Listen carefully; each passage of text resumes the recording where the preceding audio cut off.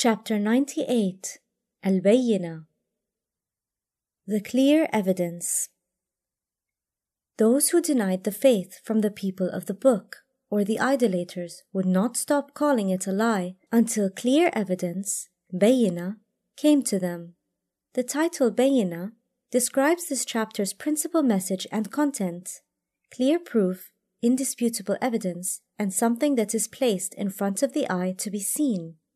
By itself, Bayyinah is a measure and a criterion for discernment, just like a compass used by a captain to steer the ship on its course.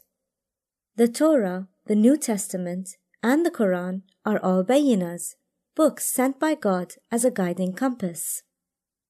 Some Jews and Christians, the people of the book, and the polytheists, mushrik, insist on pursuing their false beliefs and attachments because they are so accustomed and addicted to their thoughts that the latter have become fused with their souls and rusted their hearts. And they will hold on to them until the Bayyinah guides them to the truth with such clarity and precision that there remains no room for any ambiguity or denial.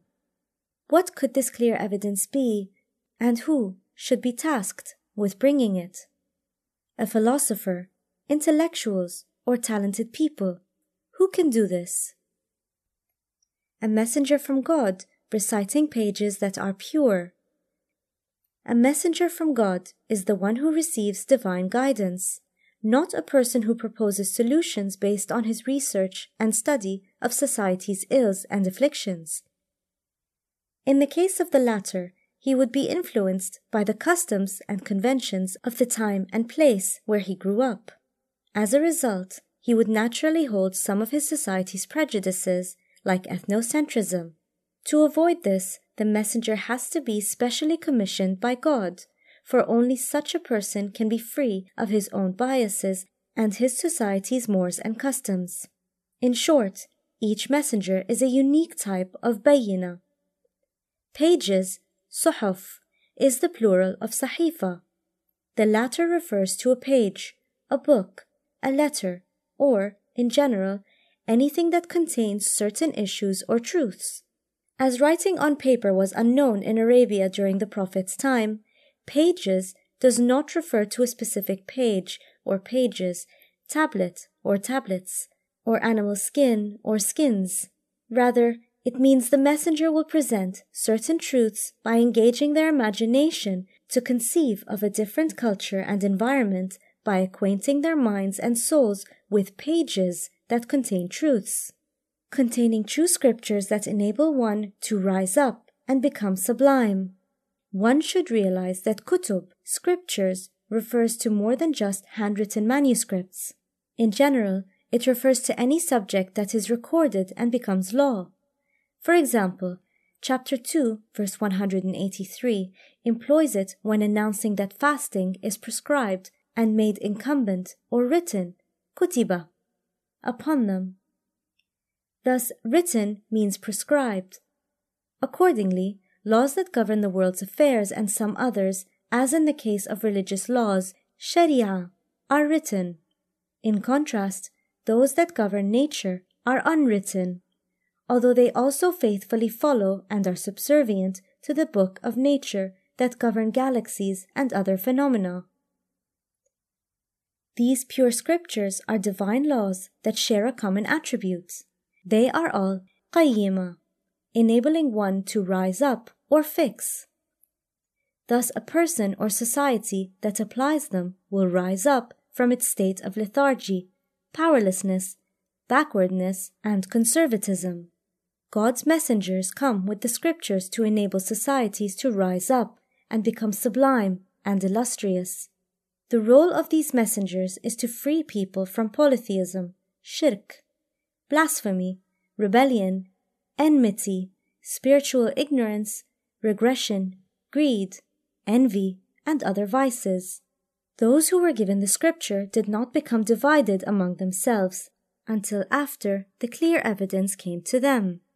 Quran chapter 2 verse 213 explains that the people of the book failed to advance and grow in spiritual perfection because they began to dispute among themselves after the clear proofs, bayina, had come to them due to transgression, greed, and acting unjustly and insolently. They were not ignorant of right and wrong, or confused due to some degree of ambiguity in their scriptures, but because they hankered for leadership, power, and prestigious positions rooted in their excessive greed and ambition. This overwhelming desire was and remains the culprit. In many places, Quran reminds Muslims not to become polytheists by dividing their religions into groups and sects, and then following one group or train of thought to the exclusion of all others. Chapter 3, verse 103 commands us to hold on tightly only to the rope of God and not be divided. This can also be understood as do not personalize issues or reframe them in ethnic, tribal, and national language, for there is one goal and one rope that everyone should seize. The Quran frequently highlights the importance of unity and the pitfalls of sectarianism. Yet all they were commanded to do was to worship God, being sincere to Him in religion, inclining to truth, and to establish prayer and give alms, zakat. That is the true religion. Sincerity and purity in religion means for everyone to have one goal, one purpose, to seek closeness to God, qurbatan ilallah, to stand for justice and truth and not be swayed by narcissism or tribalism. The Quran encourages us on multiple occasions to strive to be role models, to follow the truth and have it as our main axis, even if it happens to go against us, our parents or relatives. It calls us to stand for justice in all cases, for we are to serve as witnesses for God. This verse mentions Hunafa, the plural of Hanif, to denote one who inclines toward the truth at all times and shuns falsehood, remains steadfast on the path of continuous incremental growth and purification while pursuing God and formulating a godly worldview, and remains in a state of God awareness at all times. This word is repeated about a dozen times in the Quran, and almost always in reference to Abraham, whom, as chapter 3 verse 67 states, had surrendered himself to God wholeheartedly for His sake and pleasure, without any selfish motives or egoism, and at the same time keeping aloof from associating partners with God. Embarking upon a religious project does not insulate us from polytheism. As a matter of fact, it is believers as opposed to unbelievers who suffer from this vice, for it is the plague of faith. The Prophet said that polytheism creeps into a believer's consciousness as subtly as an ant walks onto a black rock in pitch darkness. This is how insidious it is. When one performs a benevolent deed, he must ensure that he does so solely for God's sake, to avoid contaminating the purity of his intention. Polytheism is the main obstacle in a believer's path. Establish prayer and give zakat, as the latter will be a source of purification from greed and materialism.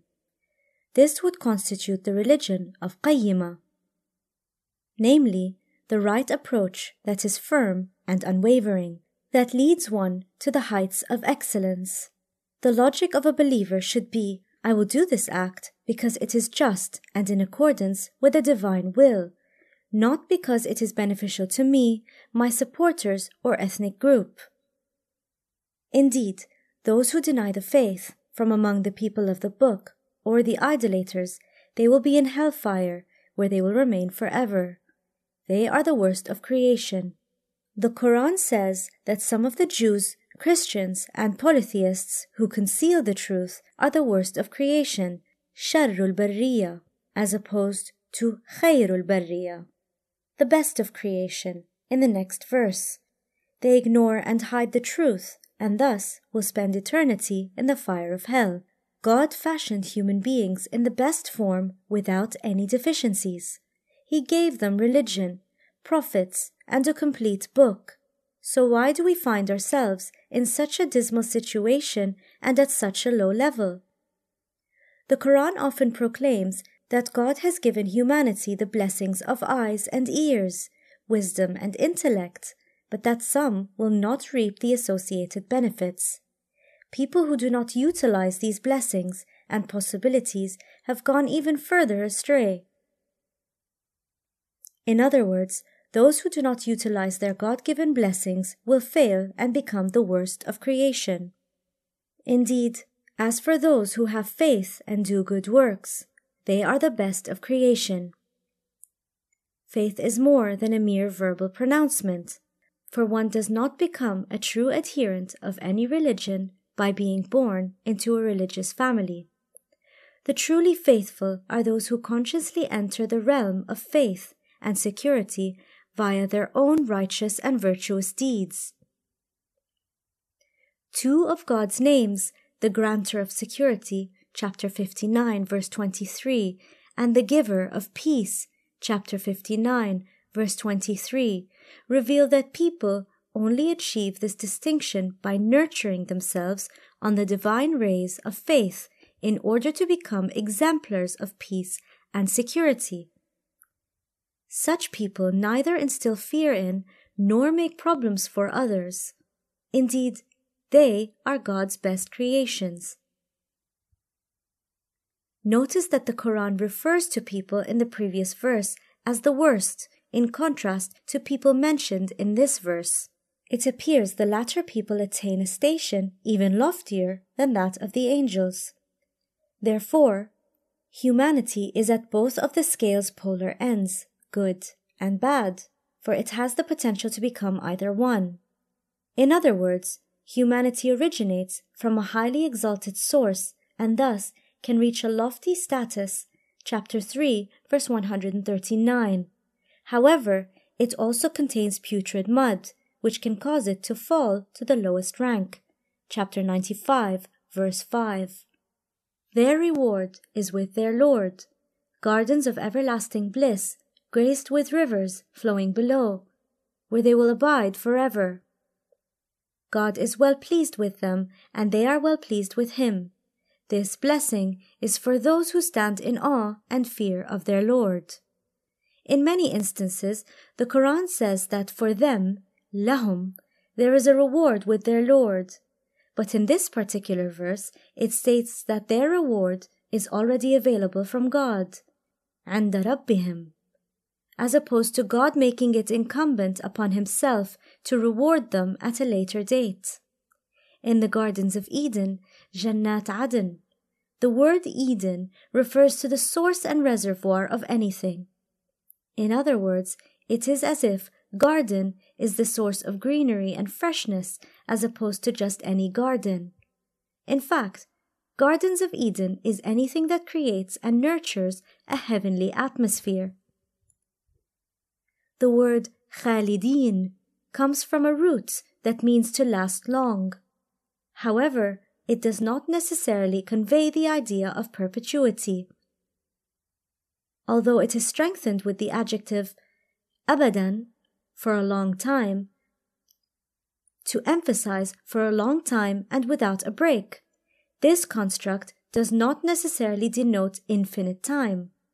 More importantly, the Quran promises true believers a far loftier reward than paradise, the blessing of God's satisfaction with us and His pleasure with our conduct. This is repeated throughout the Quran. In reality, this blessing and reward is the pleasing smile that a lover receives from his beloved, which the poets assert is the lover's greatest possible reward. This is the true worship, the worship of those who are permeated by their love for God.